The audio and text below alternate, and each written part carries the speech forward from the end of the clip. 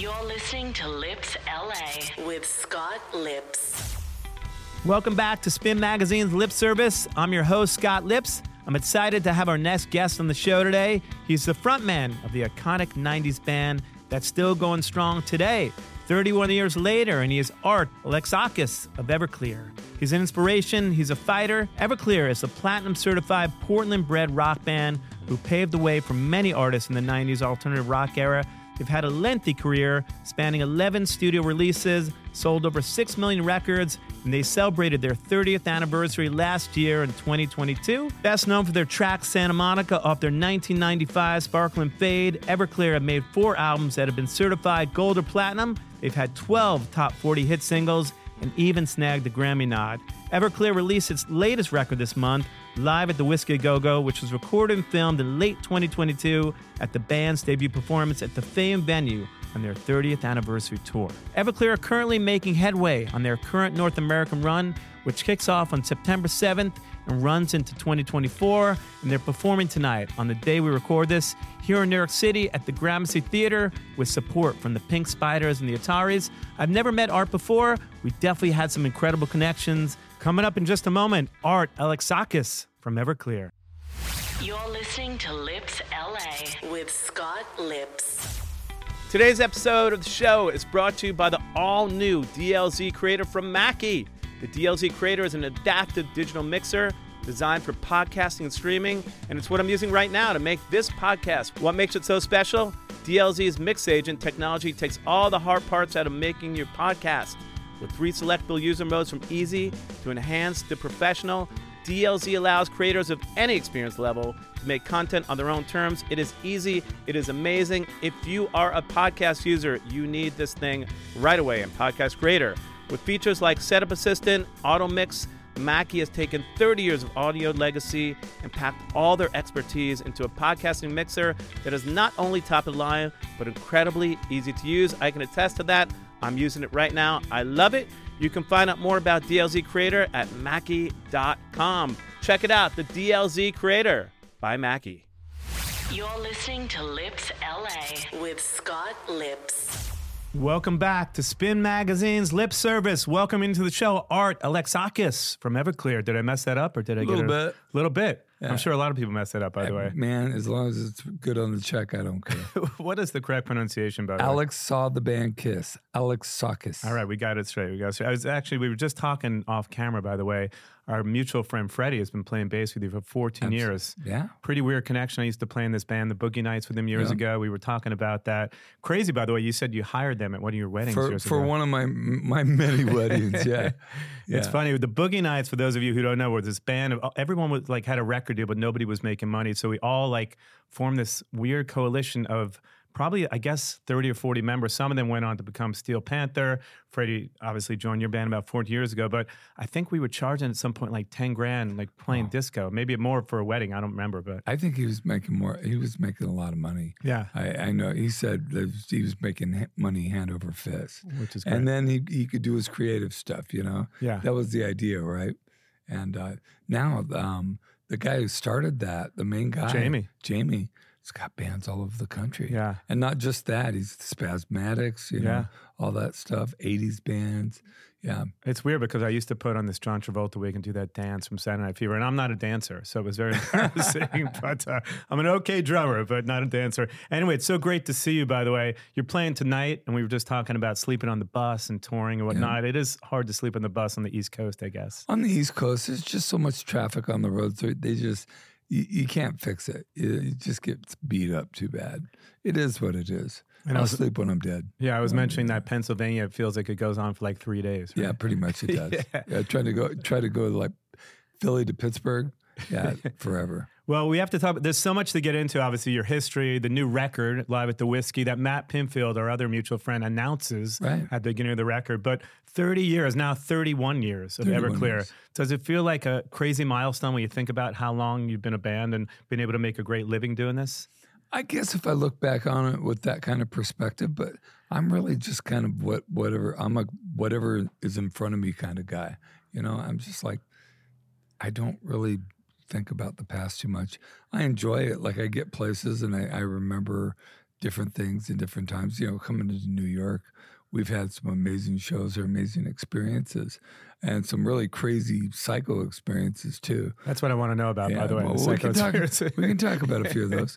But, I'm just grateful to still be doing it. I'm 61. I've been clean and sober 34 years. I got diagnosed with MS, about multiple sclerosis, about 7 years ago, and I'm still playing.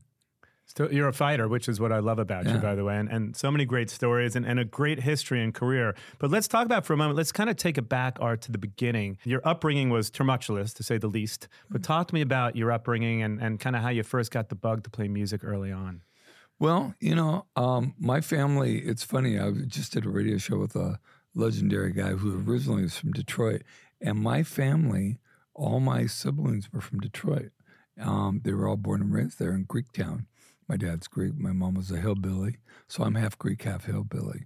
And my mom was working, it was New Year's Day, 1959. My mom was working at Stouffer's, a big department store in their restaurant.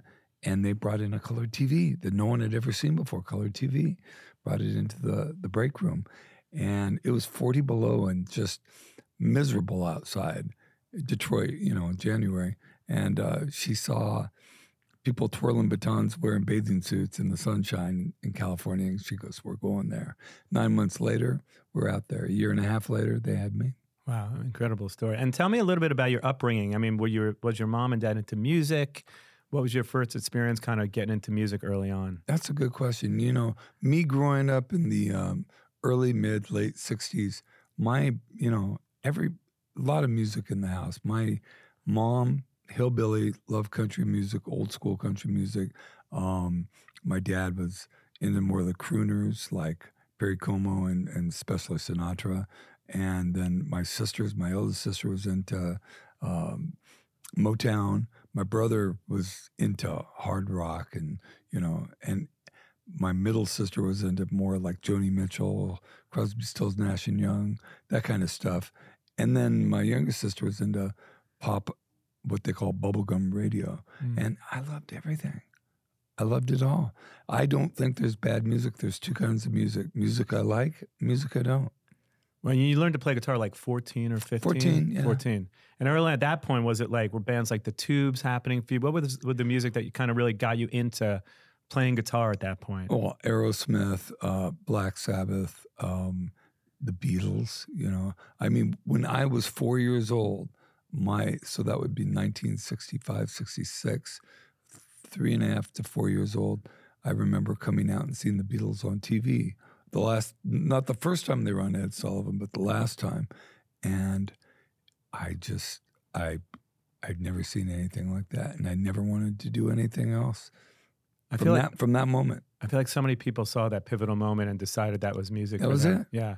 And at some point you got into punk. We can't not talk about that. Bands like X and a lot of the early punk bands X from LA. is one of my favorite bands. Mine too, for sure. So talk to me about that. Because you can obviously hear a lot of the punk influences in some of your earlier stuff. Heroin Girl, a lot of the earlier songs. Well, like I said, I grew up with album-oriented rock and roll, more, like classic, what we call classic rock now.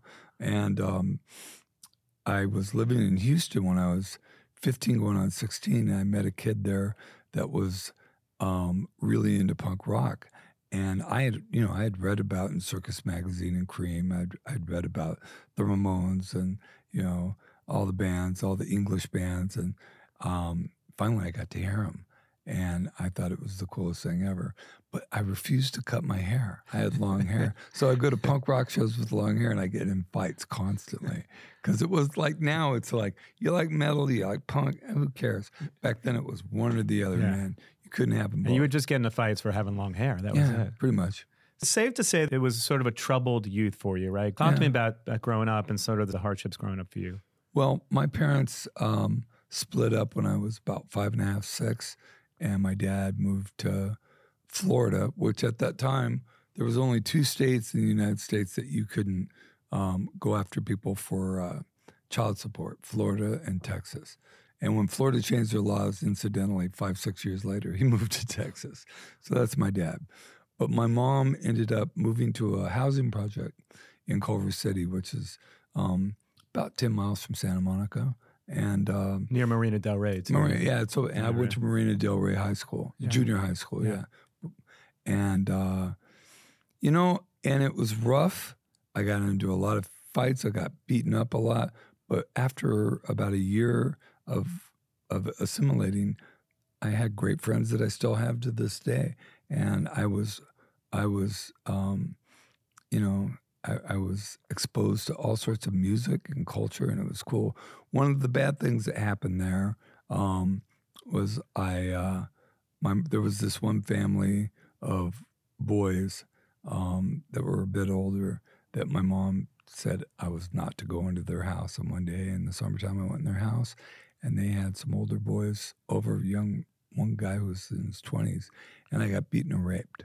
Wow. By Crazy. obviously boys who had been beaten and raped themselves. Yeah. Probably. Yeah. Hurt people. So I had that. Never told my mom about that because my mom kept a .38 under her mattress. She would have killed them. I'm sure. So I grew up with that. My brother died of an overdose when I was 12. He was 21. And instead of going away from the drugs, I ran to it. And I've been clean and sober now, but I was a street junkie, dealer, carried a gun, blackout drunk, There's even stories of you breaking into people's houses to go through their medicine cabinets in middle school, right? That was, wow. You did your work, man. Yeah. Yeah. That was 8th grade. So 13. So what would you do? You would just go to your friends' houses? Their parents would be out of town and you would raid the... Like we would ditch school. A bunch of us kids would get on our motocross bikes, right? And we just drive around neighborhoods and we look for houses that looked nice but didn't have any cars in the driveway. And we go in the backyard. And back then in the 70s, people would leave their doors open. Or I would crawl through a dog door, which is really stupid because if I could, I was really skinny, right? I was the skinny one. I was kind of the protagonist, but I was also kind of small. And we would go in and rip off money, drugs, food. There was no Ring cameras back then. It was just free for all. People would leave their doors open. Yeah, people leave their doors open. Yeah. Did you ever go into one of those dog doors and encounter a German Shepherd or something? Or a Rottweiler? No, I don't know if I'd be here if I did, or my face would look a little different. Yeah, no, man. One time I remember I went through the doggy door and there was an envelope on the table and it said, Jimmy's insurance money, and there was $1,400. Now, you got to get this in context. This is 1975. $1,400. Minimum wage at the time was $1.99. That was like 10 grand back then or something. Oh, God, no, it was more. More, 20. Yeah, 15 grand, something like that. And we just took all that money and bought drugs and went to Shakey's Pizza. And it's a lot of pizza. But the cops, we did a lot of stuff with it, but I got busted somewhere down the line because a kid told on it, and I went to juvie for the first time, and then I got out after about a couple of weeks, and they let my mom send me up to Oregon, and that started her shipping me away, me coming back, getting into trouble, her shipping me away, and when I went to Texas that one time, she sent me to my dad. She didn't even tell him I was coming till I was in the plane. She goes, "He's yours now. Go." And what was that like? You should, because you and your dad had this strange didn't know relation. Him. Yeah. I didn't know him. He showed up for my brother's funeral, and I didn't know this guy. I hadn't seen him since almost 10 years. I'd seen him once in 10 years. So it was bizarre. And my dad passed, incidentally, about 7 years ago. He died 3 days before David Bowie did. And I was sad, but not really that broken up about it because I really didn't know him. Yeah. I wasn't mad at him. I'm not mad at him anymore. I didn't hold on to that. But I was hurt more by David Bowie. And I didn't know David. I mean, I met him one time at a show, and he was very polite and very nice to me like he is. But I didn't know him, but just his music. It touched everyone, yeah. Yeah, well, absolutely. How could it not? He made it not bad, or made it okay to be weird and be different, be a freak and be yourself, right? And so that was that. But did your father start coming around at a certain point when you had success, like a lot of these dads do when their sons are famous? Was he like, by the way, now I'm back, and you're like, well, talk about father of mine at a certain point? Because well, he called. He called. He reached out through my sisters. I really didn't have much to do with them. like you don't hear from him for 20 years, and then all of a sudden, Yeah, there he was pops up. there was a little bit of that. He's like, I heard you wrote a song about me, son. I hope you did me proud. I go, well, Dad, I was You might honest. want to listen to it. Well, Dad, I was honest. You should hear it.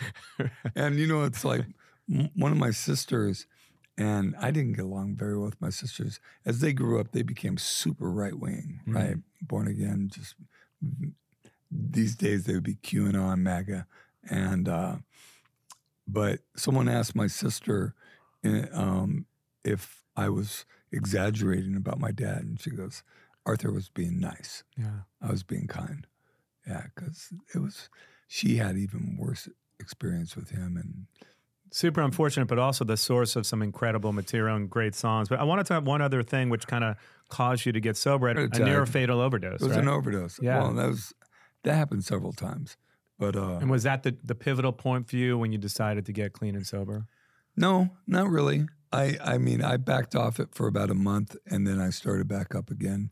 And then I ended up in detox, and I had super bad after stopping doing the drugs. After not doing the drugs for about a month, my body freaked out because I've been drinking and doing drugs since I was 9, 8, 9.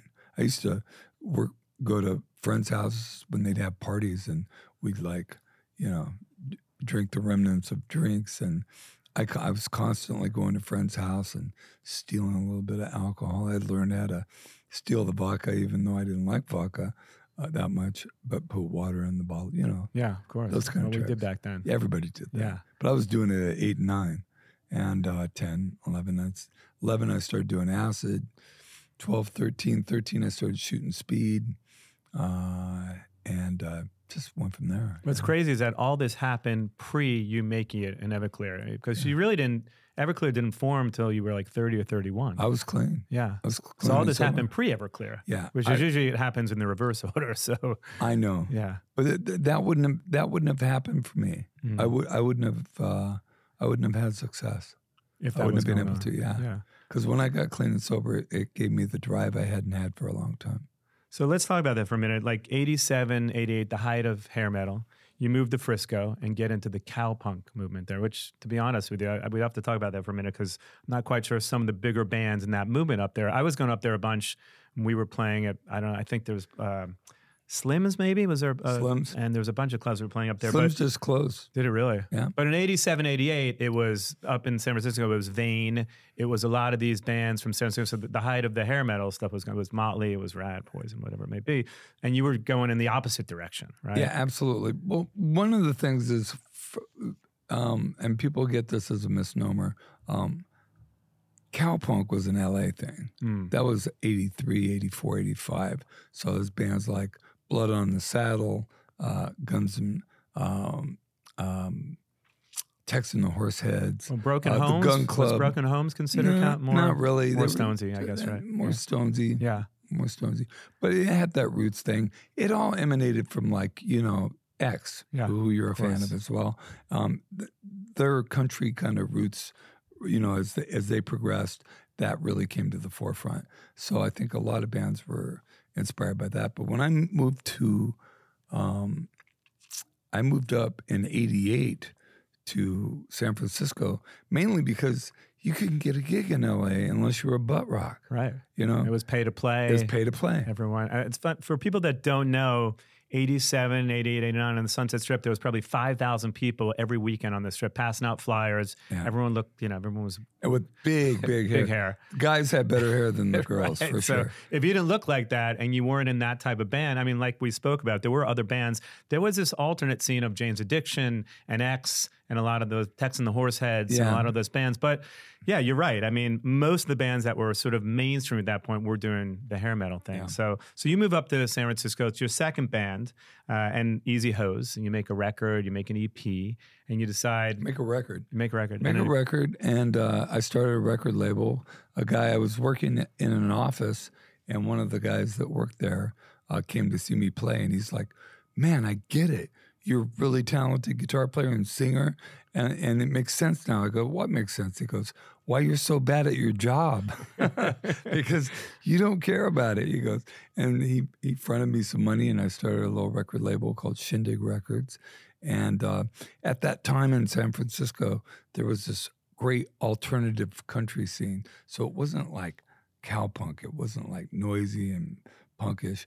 It was more new wave-ish with like a country feel.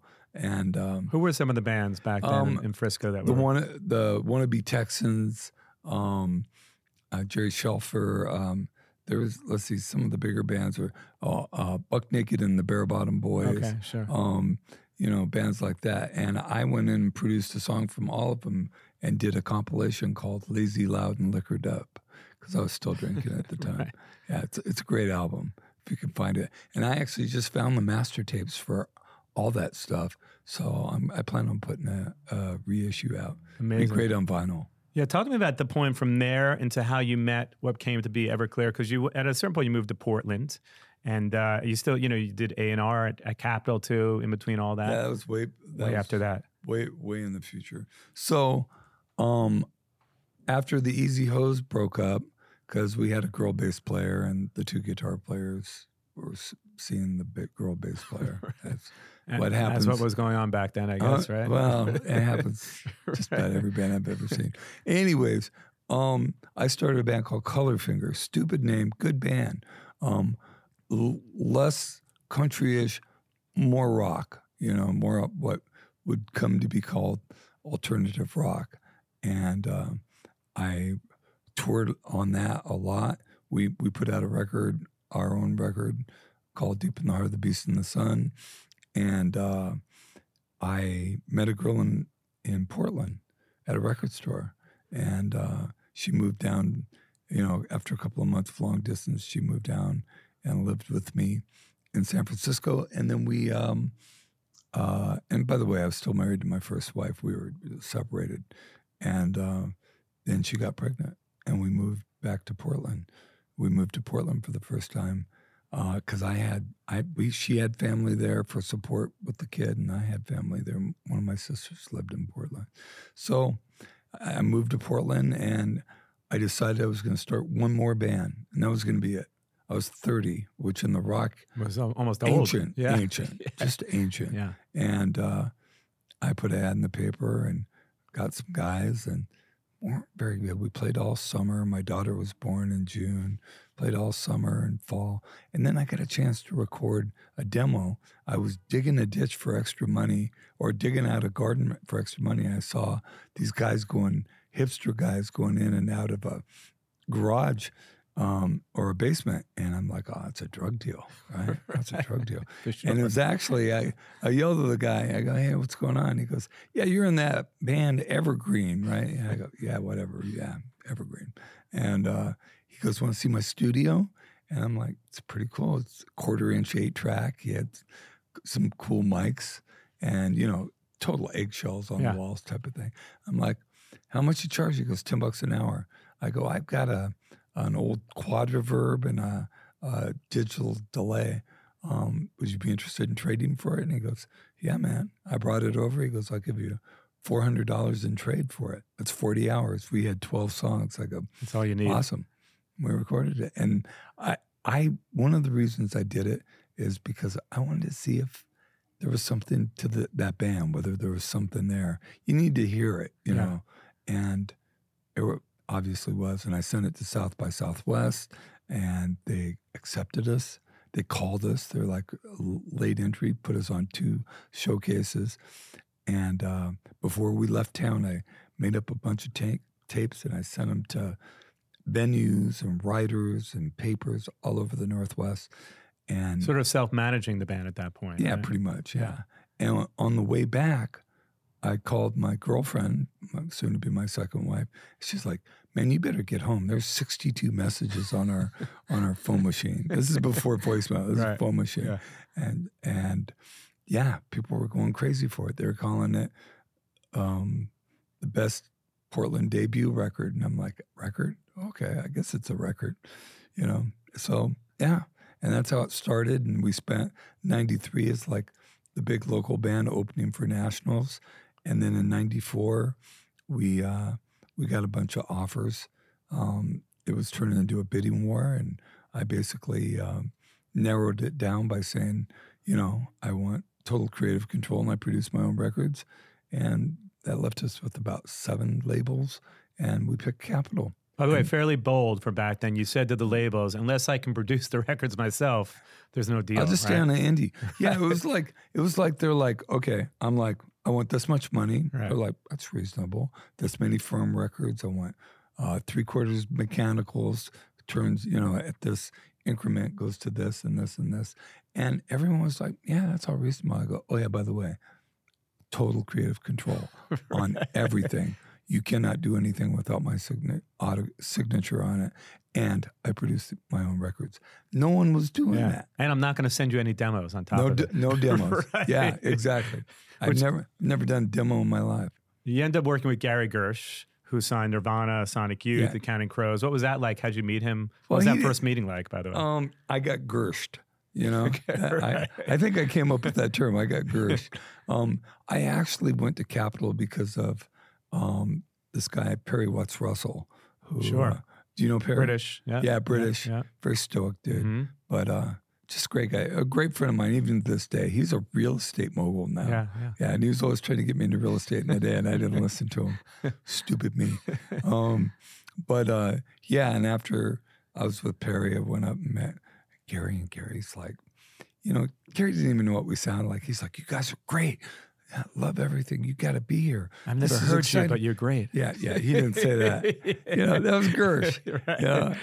And we signed with Capitol and went and made our record in Madison, Wisconsin at Smart Studios. And, the first single didn't do so well, Heroin Girl. And the second single did. It's called Santa Monica. We were just reminiscing about our mutual friend, Matt Pinfield. I feel like Matt was probably one of the first people, I would imagine, on 120 Minutes to play some of the music, right? Or he definitely was a fan early on, championing the band. I met Matt in late 93 when we were on tour when he was working in Neptune. All right. In Neptune, New Jersey as a PD at the radio station. He tells me about it all the time. Yeah. He still had a little hair around the sun. It's kind of the Don Rickles thing. Yeah. And so we've been friends ever since then. The best. And, we had a lot of things in common. Recovery, coming from our backgrounds. Even though he was East Coast, I was West Coast, we've always been really, really good friends. Yeah, was there a lot of pressure? Like, as you think back to 94, I think you said you were making something like $1,500 that year before you got the deal. Then all of a sudden it was something like $84,000. And was there a lot of pressure building up to that first record, Sparkle and Fade, which, as you mentioned, the second single really took off for you. But did you feel after making so little money for so many years and never really having success to produce this massive record early on? No, I just wanted to make the best record I could make. I'd never had a budget before. Yeah. I'd never been able to work with people like that and like real stone cold mixers, that worked in real studios. I'd never had that kind of experience. I've never worked on anything over 16 track. So it was exciting to be able to go in there and do it. And every subsequent record after that, I did the same thing. I would hire good people to work with, but I'd be there for every note recorded. Imagine if we had the technology today back then, because you were dealing with 8 tracks early on. You couldn't even separate the drums. There was like bleed through with the drums, and you were putting drums on the same track as, the mic or whatever. Well, not the drums. We gave 4 of the 8 tracks to drums. Yeah. Bass was 5. Guitar was 6. Lead vocal was 7. So if we either had to have a lead guitar or a harmony vocal. You had to choose. Yeah. And if we had the technology today that we had back then, do you think you would have been making different records?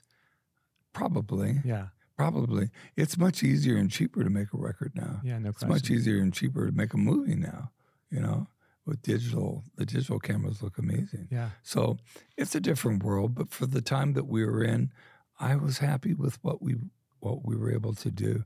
And like every band back then, we were all influenced by Nirvana, whether you say you were or not.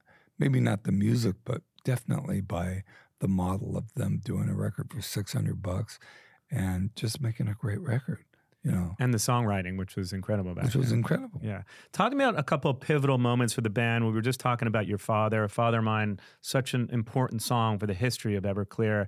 Tell me the story behind it. You touched base on your father and your relationship with him, but talk to me about really what it meant back then and the story behind that song, which became one of your biggest songs. Yeah.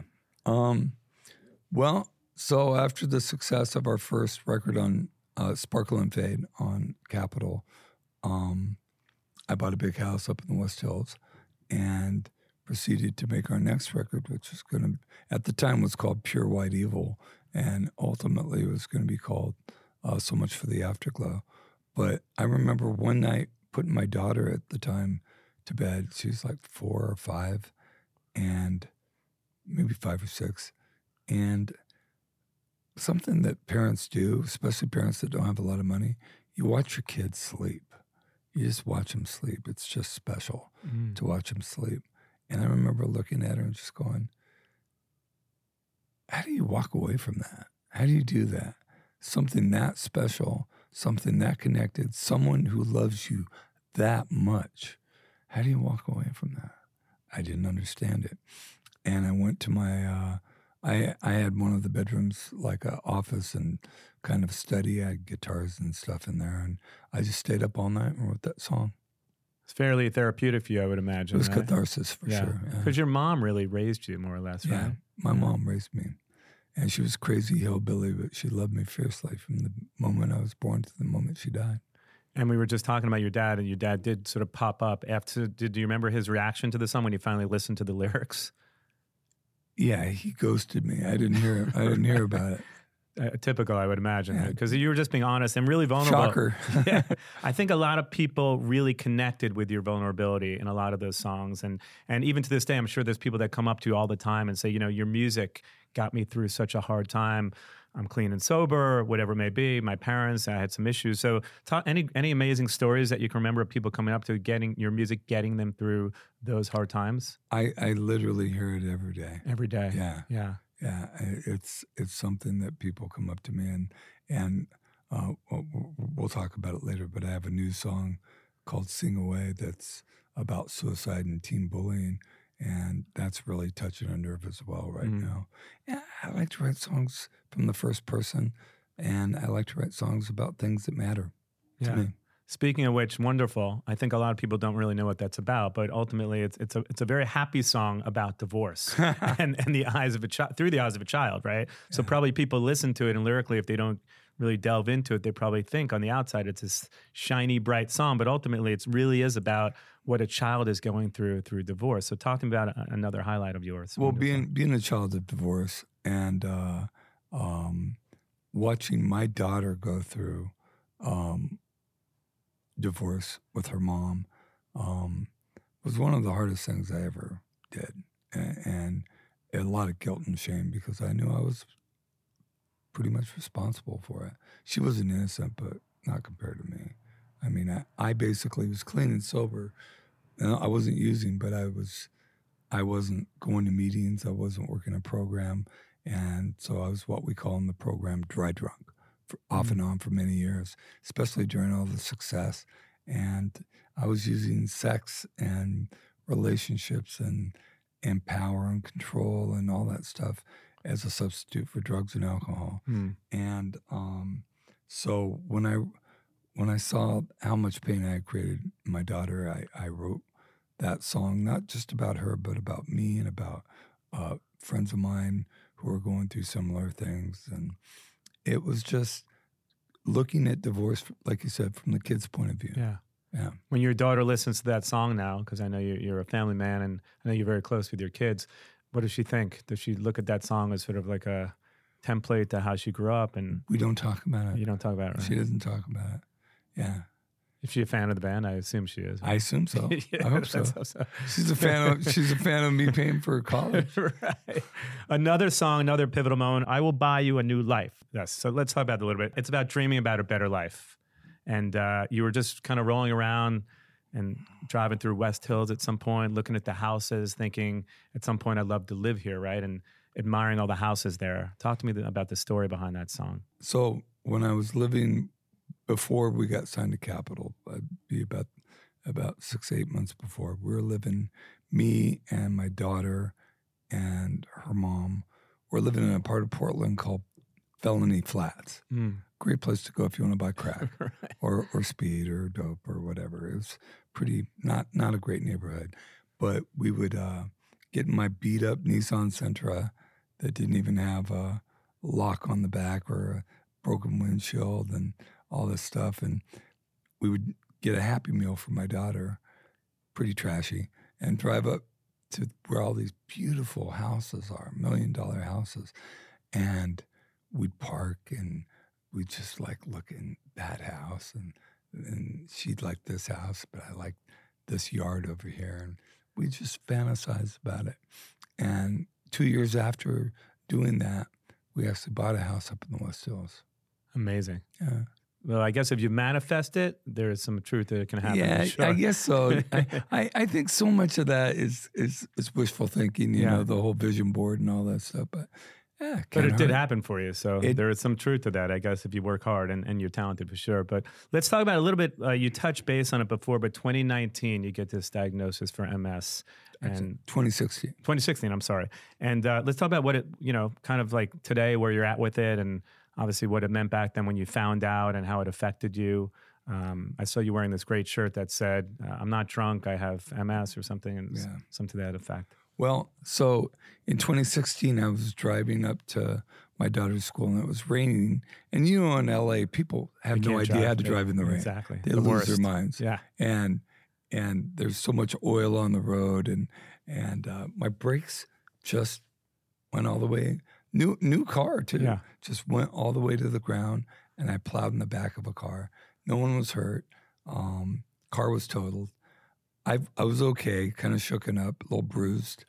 But about 2 weeks later, I started getting this twinge in my neck, and I called my orthopedic surgeon. He's like, "Well, go get an MRI. I'll set you up for an MRI, and come in. I'll find out where it is, and I'll put an epidural shot and just loosen it up. It'll be fine."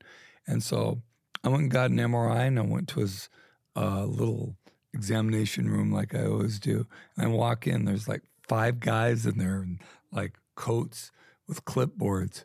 And I walk in, they're all talking. And when I walk in, they all just stopped and looked at me like that. And I'm like, this isn't good. I don't know what this is. That could never be good. This is not good. Yeah. And they told me that the pathologist that had done the MRI had seen lesions on my spine and on my brain as well. And 2 of the guys that were in the room were neurologists, and they showed the MRI to me on the screen and said, "This is MS. And have you suffered from these things, balance issues, this and this, like weakness on one side?" And I'm like, "Yeah, I have." I thought it was just me getting older and just normal things that happen to you. Yeah, right? but I'd done a lot of drugs and a lot of stuff. I just figured it was, glorious results of a misspent youth. I was willing to live with it, but they thought that, or they're part of my diagnosis. I went to 2 neurologists after that, and they told me that they thought I'd had it over 20 years, maybe even 40 years. Crazy. Yeah. But because it's harder to get out of bed when you get older, it's harder to remember things. Like everything goes to shit a little bit. Well, everything goes to shit a little bit, but I mean, this is like having an extra 10, 15 years on you at any time. But when they told me, I kept it together. I walked out to the parking lot and I FaceTimed my wife and I told her, and we both just started bawling, just started crying, because it's scary, man. I didn't know what the hell multiple sclerosis was. I'd never met anybody that had it. Actually, I found out later I met a lot of people that had it, but they hadn't told anybody. But at the time, I drove home. I was about 40 minutes away from my house. By the time I get home, my wife's got her laptop, my laptop, our daughter's iPad. It looked like she's trying to hack into Fort Knox or something. Just researching. She's just researching. Yeah. And she's like, "Baby, we got this. We got this." And and we've just, I was doing really good with the first medication they gave me. until I caught COVID in 2021. And I was in the hospital for about 3.5 weeks. Wow. And then I was in bed for another month with really bad pneumonia. And I would imagine you really assess your life at that point, and it makes you think of things a lot differently, right? well, no, it progressed it. It gave me more lesions. Mm. So walking's harder for me now. Everything's harder. Fatigue's harder for me now. I'm on a good medication. I've got a good diet. But, it's things that used to come easy for me are harder now physically. When you're performing, do you forget the lyrics here and there? Or things like that happen, or not so much? A little bit, but I've always done that. Right. I've done that my whole life. I'm just not that smart. Before that happened. Yeah. I don't think cognitively it's affected me that much. Because you're now, like 7 years into knowing you had it at this point, right? Right. Yeah. So do you approach life a little bit differently, or Sure. you do? Yeah. Yeah, Living every day. every day. To the fullest, for Yeah. sure. Well, let's talk about, we touched base on it a little bit, but 30 years, now it's 31 years of Everclear. So again, I kind of asked you, like, what does it mean to you at this point? Because you probably didn't think years ago, after making it at like 31, that you'd be sitting here 30 years later still having this incredible career. Or did you just think this is going to go on for 5 records and we'll be done? Yeah, I've had 4 records. Yeah. There's interviews of me. I saw some where you're You like, know, where I'm like, we're only I gonna make think 4 most records. bands should hang it up after 4 or 5 records. Well, you're cocky when you're younger. But and then- everybody said that. Yeah. Mick Jagger said Yeah. that. He goes, I'm not going to be 40 years old singing Satisfaction. Well, he's 80 singing Satisfaction. 50 years later with Yeah. Mick Jagger, yeah. Wow. So, Yeah. really what it comes down to is, what are we going to do? What are musicians going to do? That's Yeah. what I do. Yeah. Of course I'm going to do it. I'm going to do it till no one wants to buy tickets anymore because I have to. That's what I do. And it's also what you love doing. Yeah. But it's what I love to do, but it's also, Oh, you know. yeah, not only that, it's not just for the money. It's who I am. I've been a musician my whole life. You recently Oh, went back okay. to school too, didn't you? You I got a did. master's, yeah. I'm still working on. I'm about a year away from getting my degree. I promised my mom I would get my degree, but I did life coaching courses and stuff, and I'm about 6 months away from getting alcohol drug certification to work with people in recovery as well. Amazing. Yeah, I know Matt does a lot of work with people in recovery He too. does. He's got his own podcast for that Yeah. specifically. I was on it. Yeah. Amazing. Well, let's talk about a couple other career highlights. Working with Baz Luhrmann, who's become such a force in pop culture years later, 96, I think, Romeo and Juliet soundtrack. Yeah. So how did that come about for you? Was it just an email that you got? Did you meet Baz? I did meet Baz, but we were really successful in Australia. Like if we sold, if we were platinum here, we were double or triple platinum there. Not as many records, but per capita, more records. And he asked us to be a part of it, much to the chagrin of his music director, Nelly, who didn't want us on the label. All right. He didn't want a rock band. Is that Nelly Hooper? Yeah. Oh, right. Okay. Yeah, he didn't want us on it. Yeah.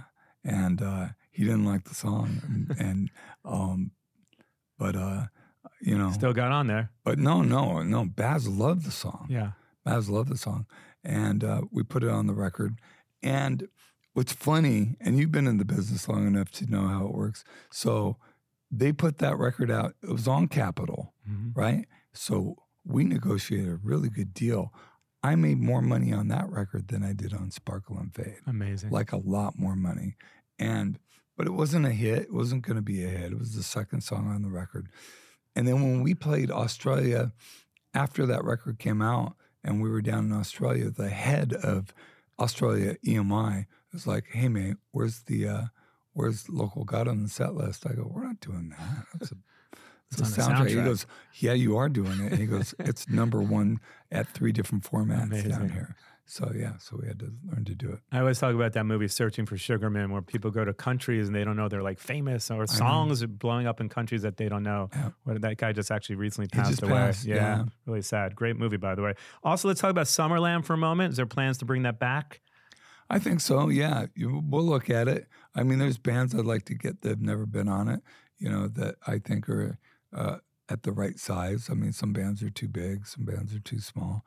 But there's a few bands on there. I'd like to do something different if we can get them. So right now I'm just I'm in the middle of a tour right now, and we're having a great time. And I just want to get done with this, get home, and then start thinking about next year. We should talk about the gig tonight and also the new record, Live at the Whiskey, by the way. So is it hard to put together a set list with so many great songs? Your catalog is incredible. I was spending some time with it before we did this. So many great songs. It's probably a little challenging with so many great songs. Everybody wants to hear the hits. Well, I always play the hits. Always play the hits. I get very frustrated with bands who don't play their hits. Yeah, I have my own stories about playing in my own bands when I work with artists that don't want to play the hits. And I'm just like, but you have opinions about it too. I do. That's why people are there, man. Yeah. You know, and to me, those hits have been good friends. They've changed my life in a better way. No question. And so I look at it like that. But we play the hits, we play fan favorites, and then people can hit us up on social media, even for the show tonight at the Gramercy. If you got requests and we know how to play it, we'll play it.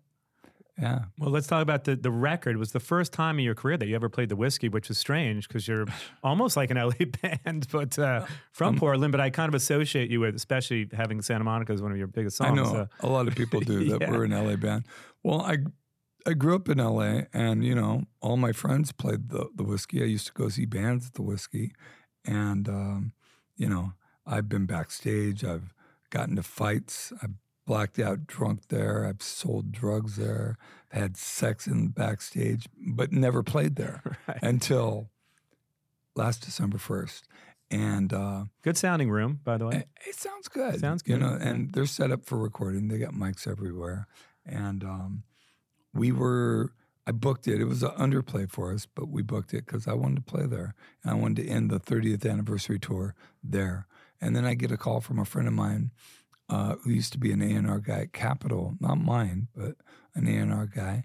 And he asked me if I wanted to make a new original record. And I'm like, absolutely not. Now, why is that, by the way? Because you haven't made a new record in like 8 years or so. Why? Yeah, why? I've made 9. Right. Do you feel like you'll ever, I know there's a couple new songs on this record, but I want to do a song every year, 1 or 2 songs every year. Because you feel like people digest music differently. It's just fun. Right. That's not work. You know, to do a song, spend a week doing a song and mixed and mastered, it's done. And do a video for it, spend a few grand on it. It's fun. Making an album, album's going to take a year of my time. Yeah. And I just don't feel the need to do it at this point. But he's like, well, what about a live album? You're playing the Whiskey. You want to record a live album? I go, yeah, that's a good idea. So I called Jim Kaufman, who's my guy. And he's a friend of Matt's too, and you know, he co-produced it with me and recorded and mixed it, and we recorded it and listened to it. I wasn't even sure I was going to give it to the label, but it sounded great. So they asked for 15 live tracks and 2 studio tracks. So we already had "Year of the Tiger," which is a song we'd done last year. So we recorded a song that was on my solo record in 2019. And you thought that that's when I was diagnosed. That's when I came out to the world that I had MS. Sure. So that's sense, disconnect there. But yeah, there was a song on there called Sing Away that was more acoustic. And it always sounded like an Everclear song. It needed to be done with the big guitars and the full Everclear treatment. And we went in and recorded it in one day. It's fascinating because when we were growing up, you had these records. You had Cheap Trick, Live at Budokan, Frampton Comes Alive, Kiss Alive. They were pivotal records in their careers, and everyone did a live record. Bands don't really make live records anymore. So why did you find a need to kind of make one? Because ultimately, like, that was the thing to do back then. And it's a great sounding record, by the way. The record is incredible, and the hits really come alive. The songs come alive. It's a great sounding record. But back then, as I said, everyone was doing them, and a lot of them weren't even live. No, most of them weren't. All the ones you just mentioned weren't. I think Cheap Trick Live at Budokan might have been live. That was live. Yeah. That was live. But they were tight live if you ever saw them. But Frampton, Kiss, not live. No. And my favorite live albums are a lot like The Who live at Leeds, you know, any band that played the Fillmore, you know. And that sounds like a live record. Yeah. And I wanted this to sound like a live record. And most live records are recorded when they'll take 3 or 4 shows. They'll take different tracks off, right?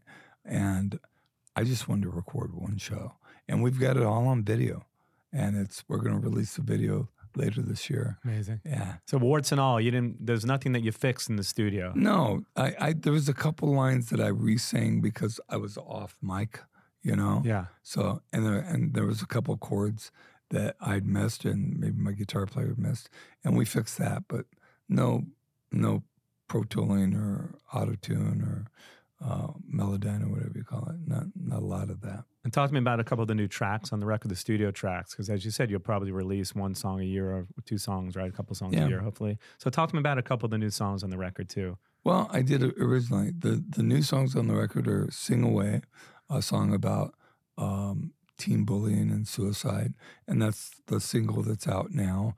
And we did a video of it about 5 weeks ago, and it came out. It's really powerful, and it's my daughter is actually in it. We needed a girl to play the girlfriend of the boy who was the protagonist, and so we kept my daughter home from school one day, took her in. Amazing. It's cool. The other song is a song called "Year of the Tiger" that came out last year. That's pretty much. I was talking to a friend of mine who's a singer of a big punk rock band that everybody knows. I'm like, what do you think of it, man? I think it's like a protest song. He's like, dude, don't flatter yourself. It's not a protest song. It's a fight song, or you're trying to start shit. You're trying to pick a fight with the right. And that's pretty much what it was. Yeah. Well, it's a great record. So pick up the record or download the record, however you listen to music. We do these really top 5 lists that are really fun. They go kind of viral at the end of the show. All right. So I want to get into a couple lists with you. So let me ask you first, your top 5 best alternative rock bands of the 90s. Okay. Starting with number 5. Starting with number 5. I'll put us at number 5. Okay. Okay. That's okay. We can do that. I can do that. I can do anything I want. Yeah. Number 4, I would have to say the Toadies. Big fan of the Toadies. Yeah. And underrated, by the way. Way underrated. Yeah. Well, and so good. Alternative bands of the 90s. I have to put this band as number 2, but let me get to number 3 first. Sonic Youth. Another amazing band. Number 2 would be Nirvana. Yeah.